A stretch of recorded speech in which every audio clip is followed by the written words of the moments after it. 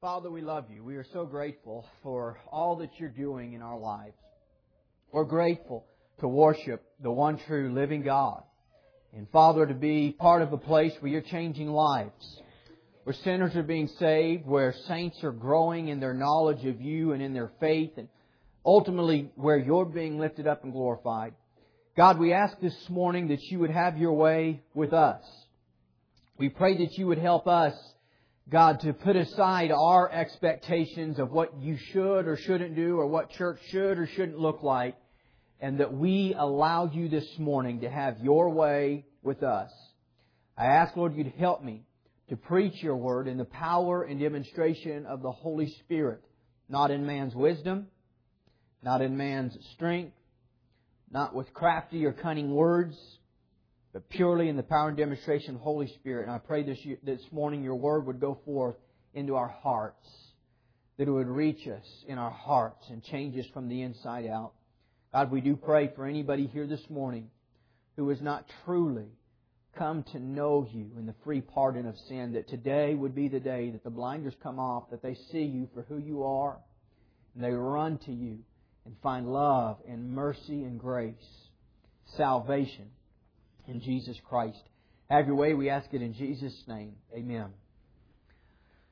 So, quickly, by way of introduction, I just want to recap in about 5 minutes where we started last week.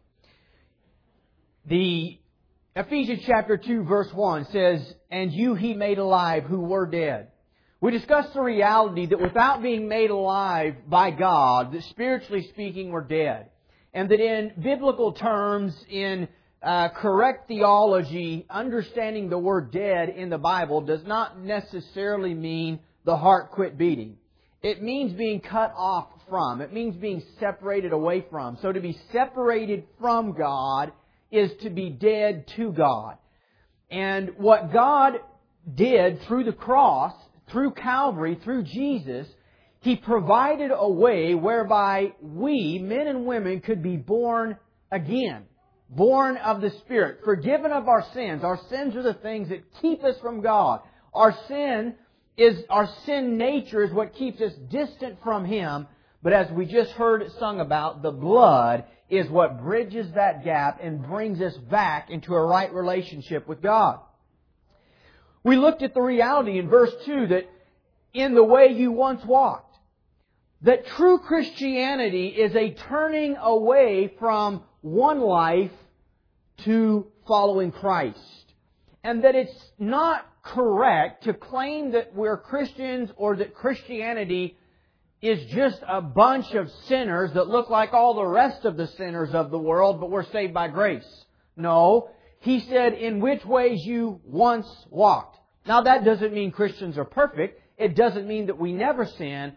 But it does mean we have repented of sin, that we have changed the course of our life, that we have turned from going our way, according to our understanding, according to the ways of this world, and we did a 180, and now we're following Jesus.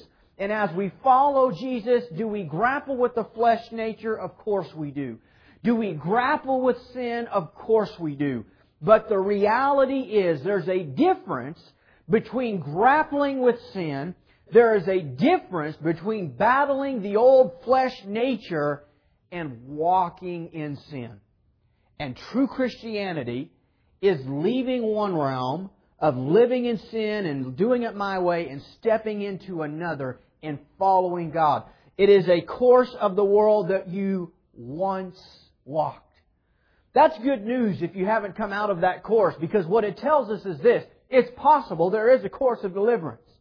It is possible for no matter what life you've been brought up in, no matter what you're facing, no matter what course you're on, it is possible for God to supernaturally change your course forever. Your destination from hell to heaven, and your life here on earth from living in the ways of this world to walking in the way of Christ. We see that we all once conducted ourselves in the lust of our flesh. And last week we were reminded, all of us have our stuff. All of us. We once all conducted ourselves. Now your list and your mess and your life might not be the same as mine. But every one of us, at one stage in our life, we walked according to the course of this world. And so we have no business looking down on people who have not changed the course. Who have not supernaturally, by the grace of God, been saved and brought up out of the world that they're in, planted their feet on the foundation of Christ and begin following Him. We have no business looking down on that group of people because that group of people was us. Right. But what does verse 4 say? But God. Had it not been for God, it wasn't by our wisdom, it wasn't by our strength, it wasn't by our decision. We just decided to be a great person. It was the grace of Almighty God coming to a crash course in our lives, changing us from the inside out, putting within us a new nature, a new heart that desires and hungers for the things of God. And we finished with really the thought, who is rich in mercy. And I want to say it again this week. You know what it means to be rich? It means to have more than enough. That's what rich in its purest form it means. It's just abundance. So rich, don't know what you're going to do with it.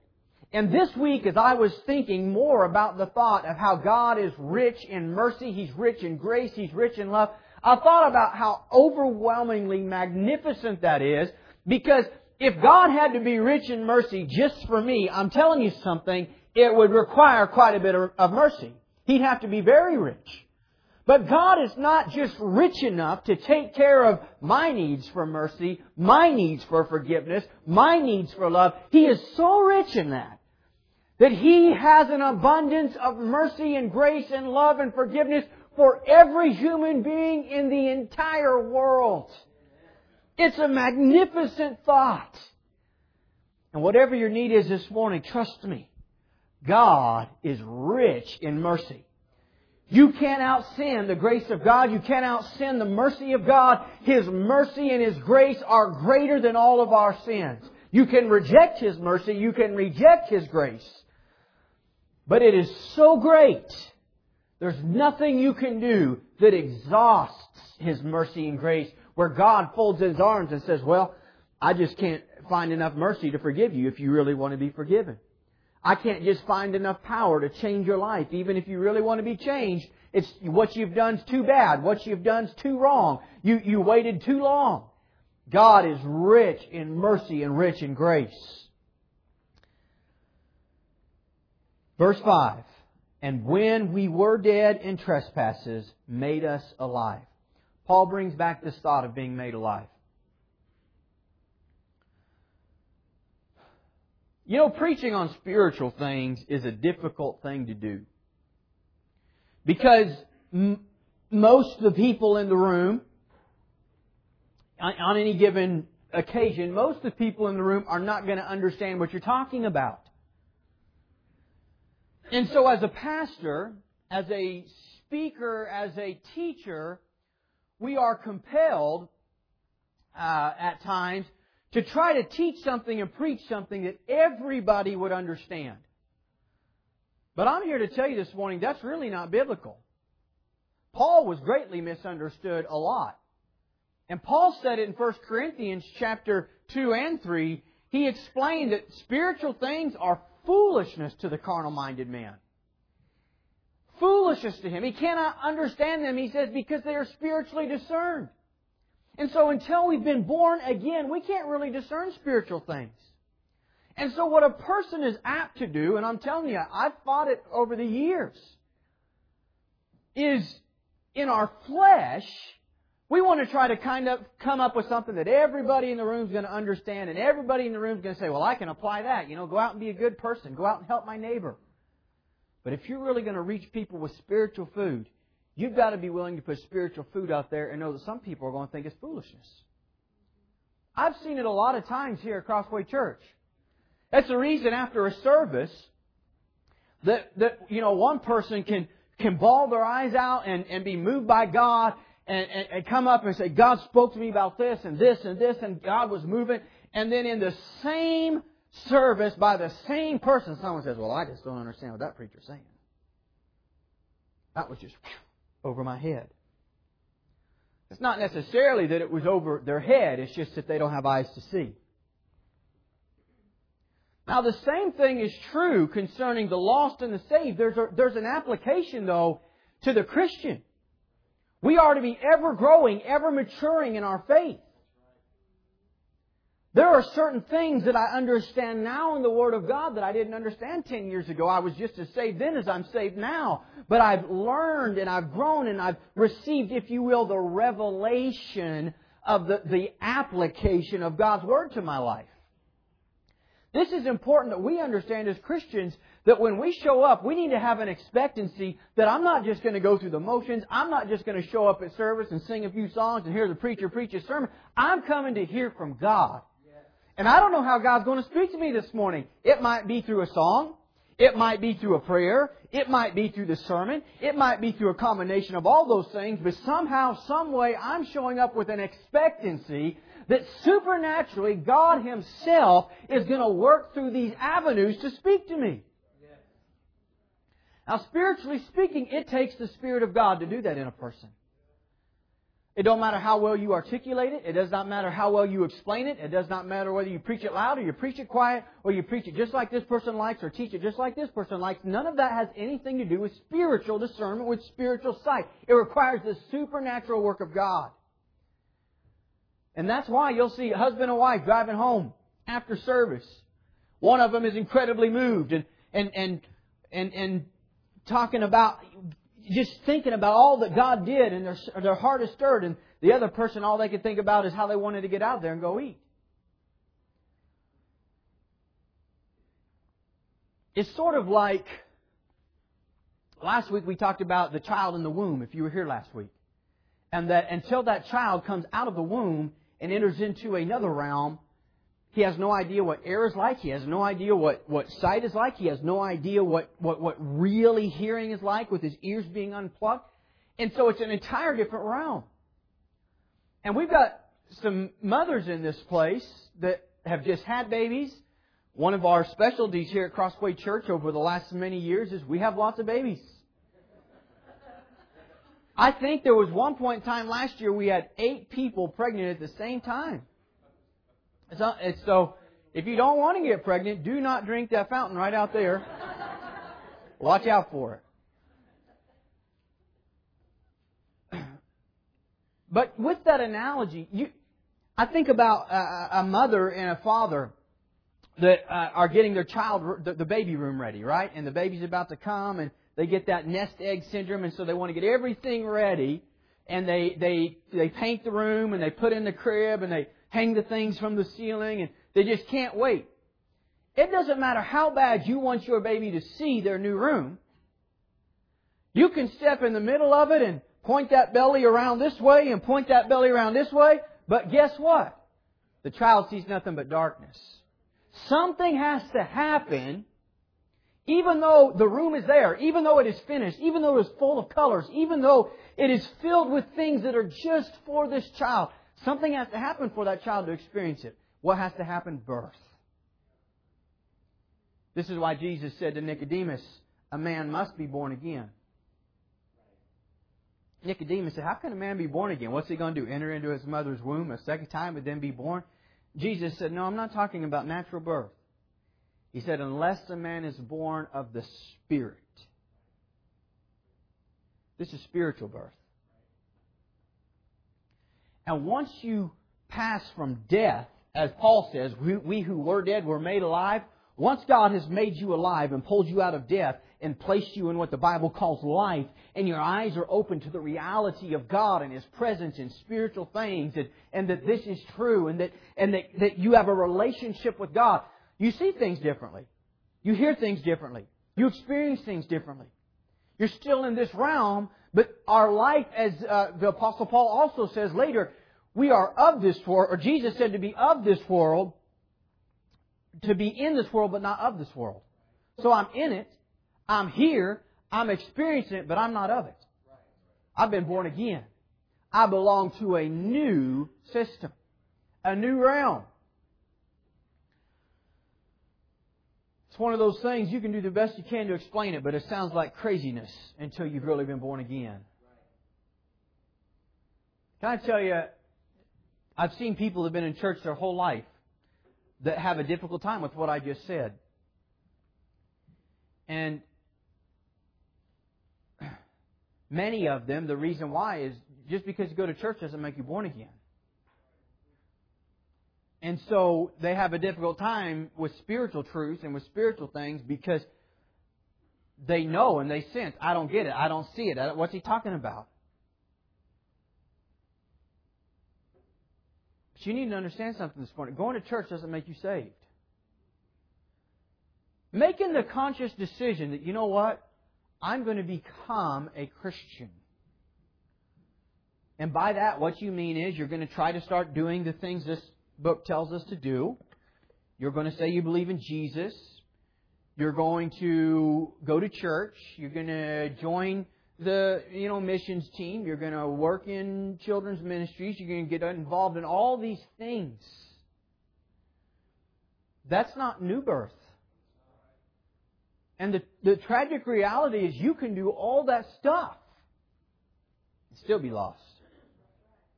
Jesus said you must be born again. But I want to advance this now to the fact that many of us have been born again. The true church of God, we have been made alive. And here's what you need to know. We were made alive for a purpose. When Paul starts this in Ephesians chapter 2, it's really one constant thought all the way really through at least Ephesians chapter 6. The whole these 4 verses are one constant thought. And he starts out by saying, you were dead. You used to live according to the customs of this world, but God made you alive.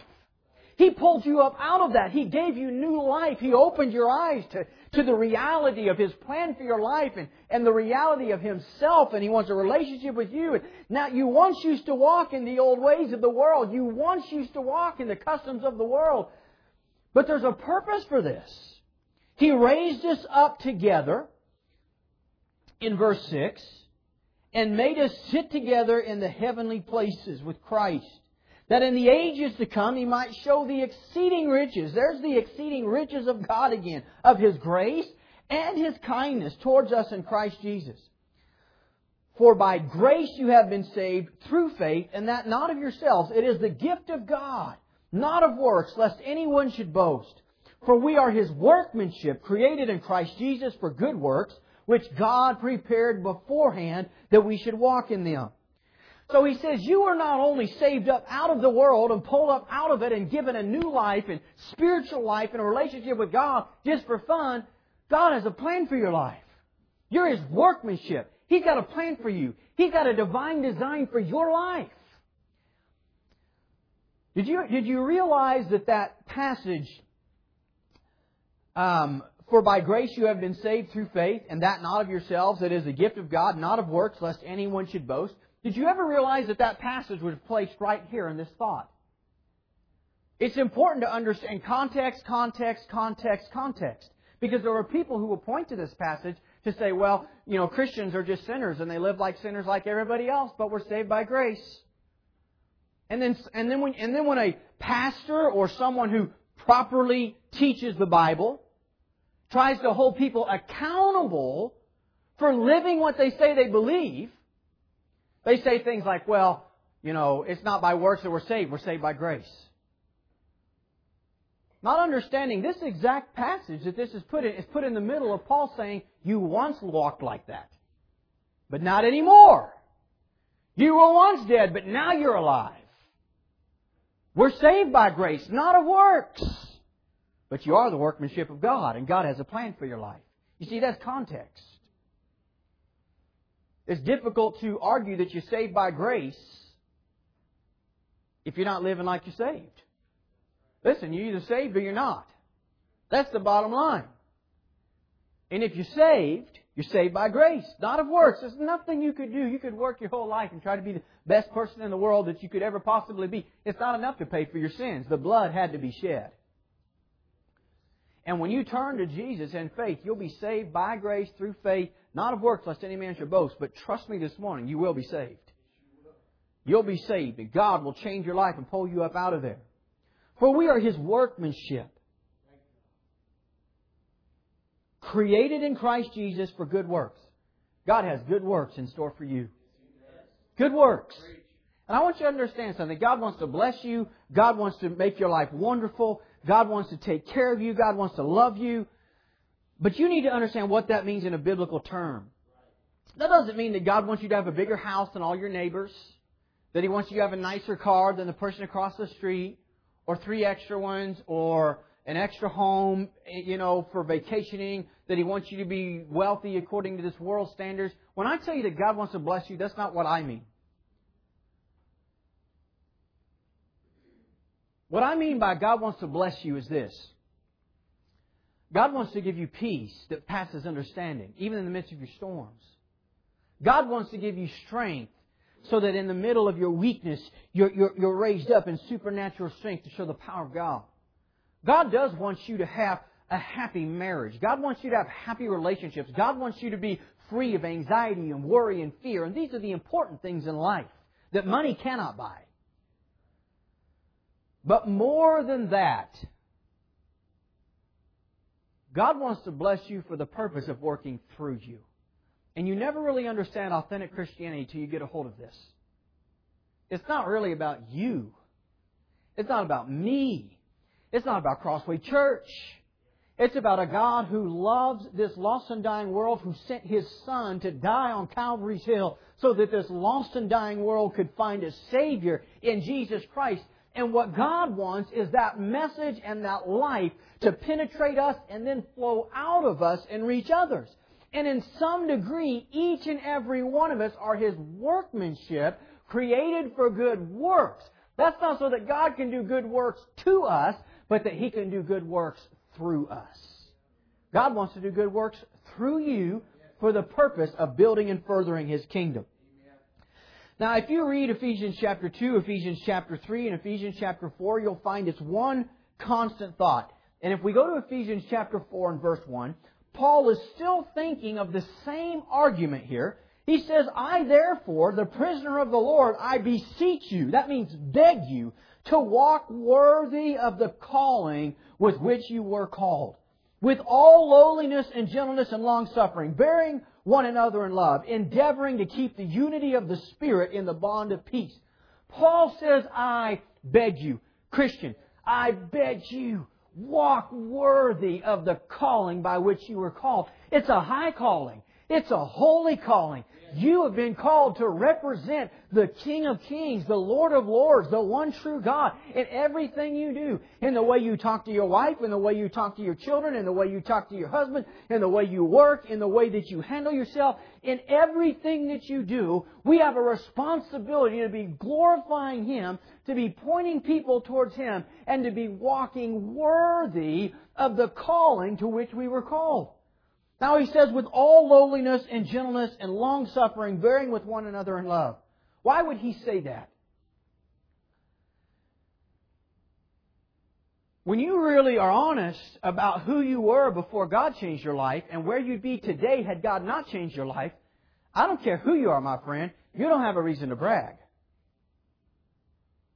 It don't matter how far you've come with God, and we should go a long ways with God.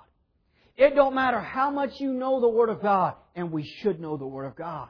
It doesn't matter how much you work and endeavor to bring honor and glory to God. We should work and endeavor to bring honor and glory to God. But the fact is, no matter how much you do it, no matter how good you are at it, you'd be nothing without the grace of God. You wouldn't even be saved. And when I keep that in perspective, it only makes sense that I would do everything I do with lowliness and humbleness. Because who am I? Without God, I'm nothing. The Apostle Paul said in Romans chapter 7 that in me, that is in my flesh, within me, there dwells no good thing. The only good thing that comes out of me is the life of Christ, which He supernaturally implanted into me because of His love and His mercy and His grace. And when I keep that in perspective, you better do the work you do in humbleness. We ought to have that attitude of lowliness and gentleness with one another. You know, you never really know what everyone's going through. You don't know. You don't know what people's hurts are. You don't know what their pains are. You don't know what they're suffering through. You don't know what their history is. You don't know their background. So let's be cautious not to judge people who aren't as spiritually mature as we think they should be, or who handle a situation the way we don't think they should handle it. And let's deal with them with lowliness and gentleness, understanding they might just be going through something you have no idea about. And so let's love them with gentleness. Let's love them with kindness. Let's hold them accountable.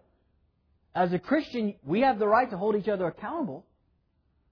I have the right to come and say, hey, brother, that's not the right way to handle that situation. That's not the right way to act here. That's not the right way to do this. Now, I'm being compassionate about it. I'm willing to acknowledge that you might be dealing with some stuff I have no idea about, but I'm still going to hold you accountable to walk worthy of the calling with which Christ died for you to live. And so it's about the attitude of the heart when we handle these types of situations. Now, look what he says in verse 17. He's still talking, same thought. This I say, therefore, and testify in the Lord, that you should no longer walk as the rest of the Gentiles walk, in the futility of their mind. This is a clear passage that honestly flies in the face of our modern day seeker-friendly, if you want to call it that, movement. Which is the basic teaching that really Christians don't change, and that really change is such an incredibly long process. And listen, change is a process. But this movement uses that as an excuse not to tell people to come up out of sin. Almost to even speak as sin is it's acceptable. It's okay. I mean, we all sin. Let's not even call it that, okay? Let's just call it mistakes. Do you never make any mistakes? We all make mistakes. And we have this tendency in our American culture to water down the danger of sin. And I want you to understand something as your pastor. While I will stand here and tell you, you will never be sinless, I will also stand here and tell you that what sin you do have in your life will affect you drastically. It will hurt your relationship with God. It'll hurt your relationship with yourself. It'll hurt your relationship with your spouse. It'll hurt your relationship with your children and everything else in your life. Sin is a big deal. It is such a big deal that Jesus had to come to this world and plead and die on Calvary's cross for it. So let's not treat it like it's some flippant thing that it's, everybody does it, so let's not talk about it. Let's just talk about being happy and being the best person we can be.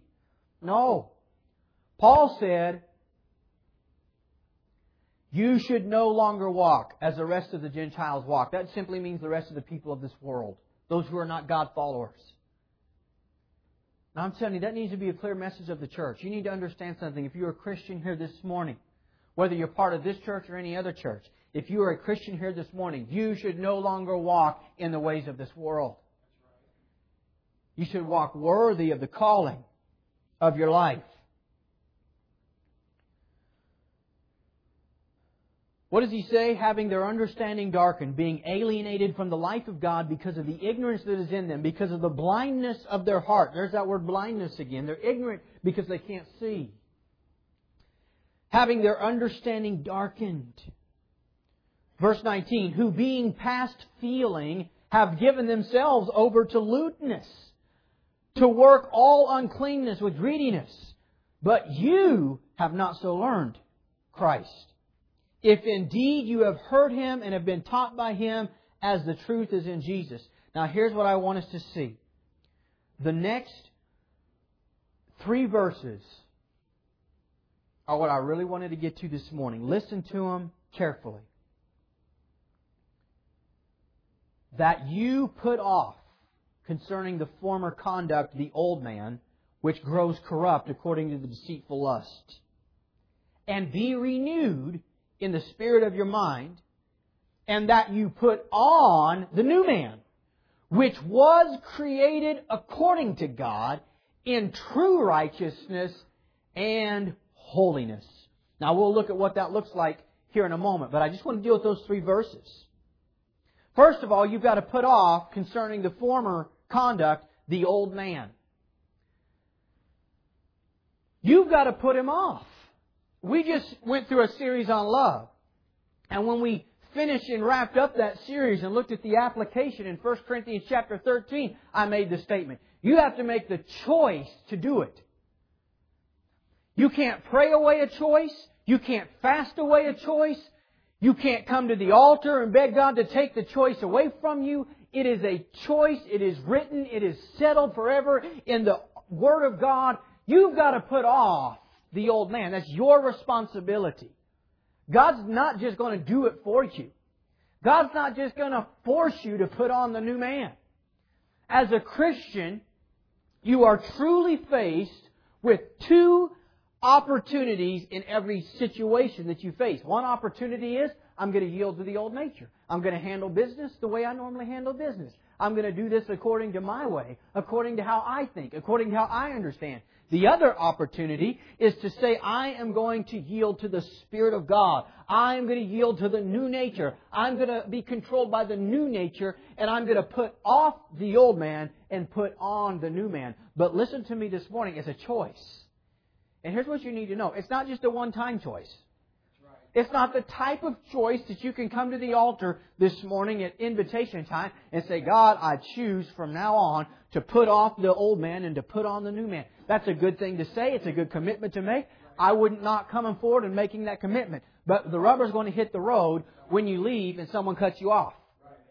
The rubber's going to hit the road when next year come Black Friday shopping and someone steps in and takes the last thing that you wanted and you got up early to get it and now you're not going to get it and they push their way through. Or when somebody in your family that you've always had a problem with, they push that button. Trust us, our families know how to push the buttons. No one else knows how to push. And they push that button and all of a sudden, now you're faced with a choice. And I'm here to tell you this morning, in that moment, brothers and sisters, you've got to put off the old man and put on the new man. And it's a choice. It's a conscious choice we've got to learn to make in all the decisions that we do. Notice what it tells us about the old man. In verse 22, the old man which grows corrupt, according to the deceitful lust. I want to break down this passage this morning. First of all, here's what the Bible tells us about the old man. He grows corrupt. He doesn't get better. He doesn't turn around. He doesn't do a 180. You can refine the old man according to the customs of this world. But as long as he's the old man, he's still the old man. That which is flesh, Jesus said. But that which is spirit. The old nature is always going to be the old nature.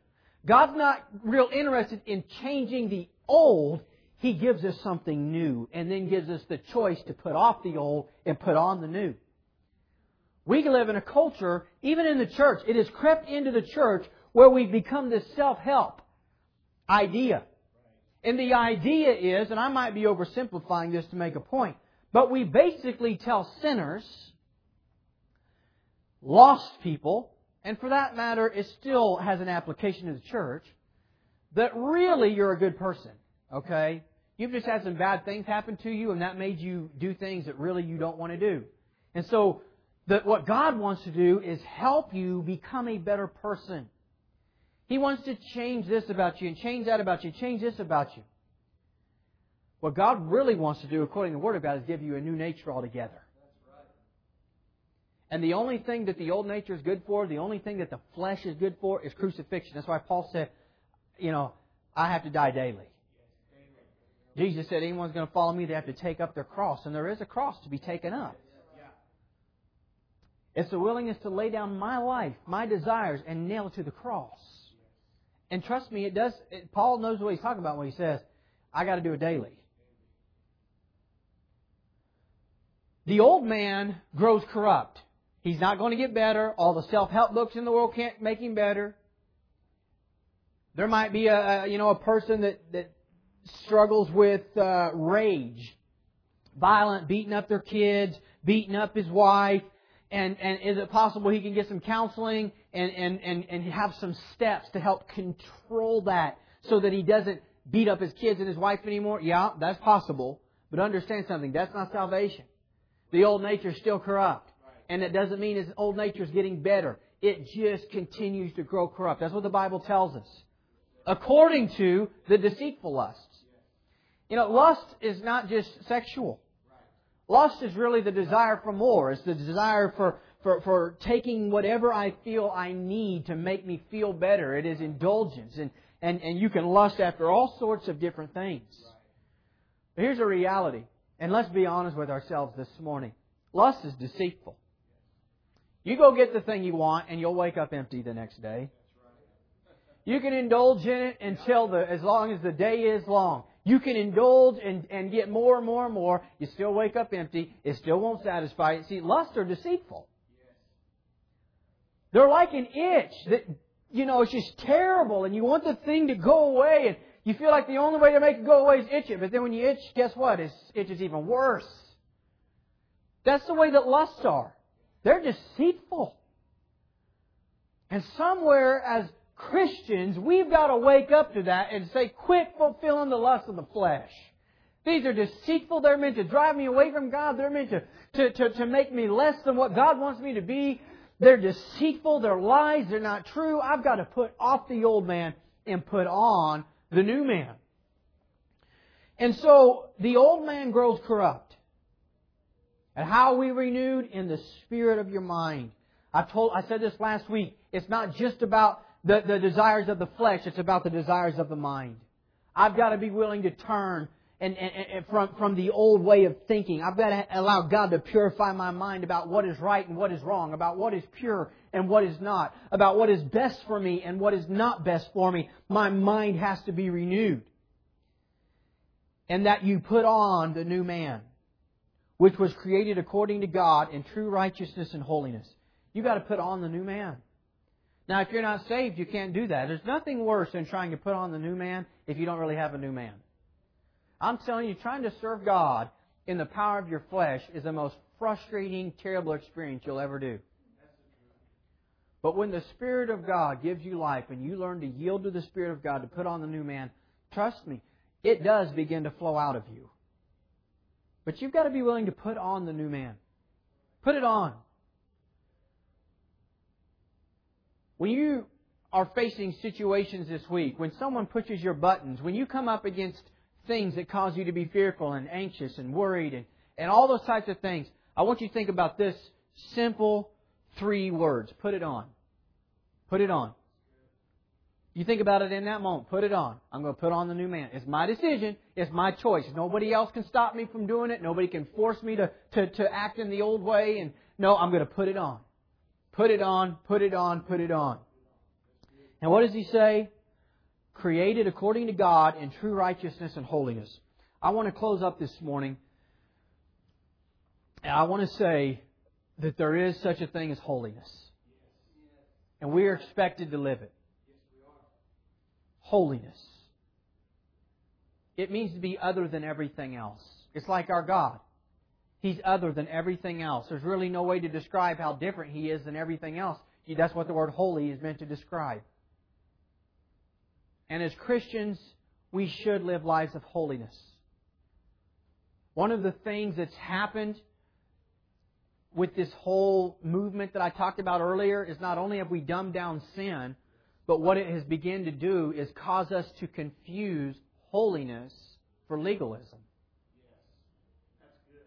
And when someone talks about being holy, when someone talks about living a holy life, when someone tries to challenge us to live a holy life, we say, well, that's legalism.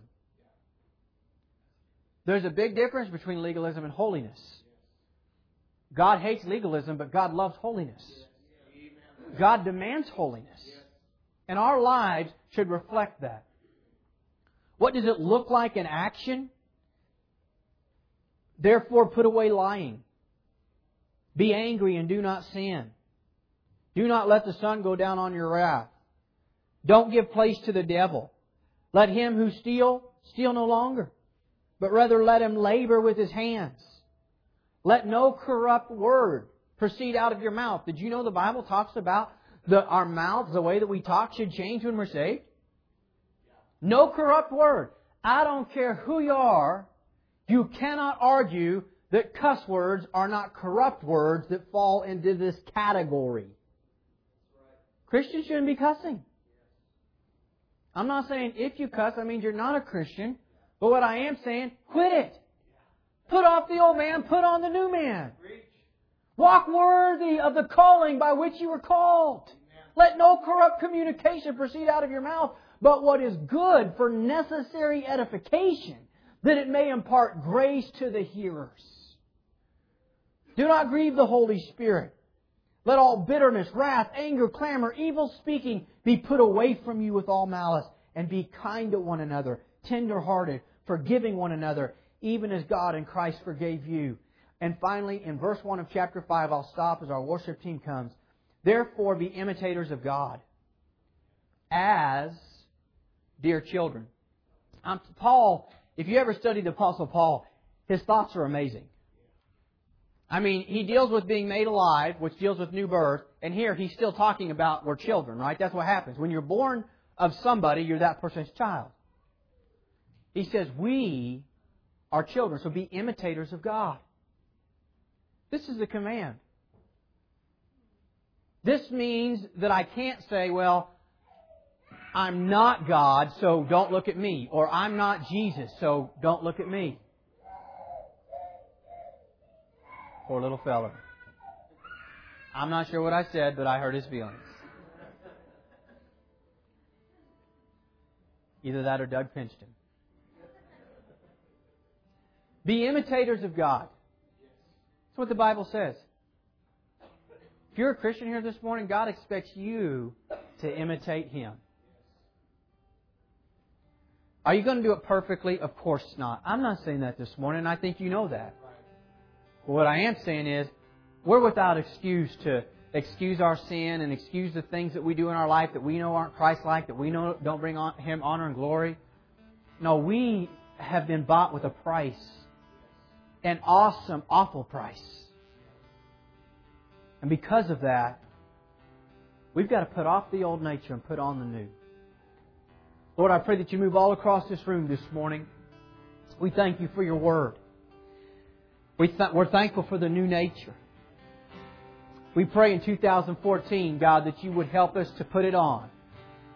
To be ever conscious about putting it on. The new man, put it on, put it on, put it on. God, I pray that you move all across this room. There may be people here this morning that are saved. They're Christians. God, they've really been quenching the Spirit, yielding to the old nature. They've been consciously making the decision, I'm not going to put on the new man.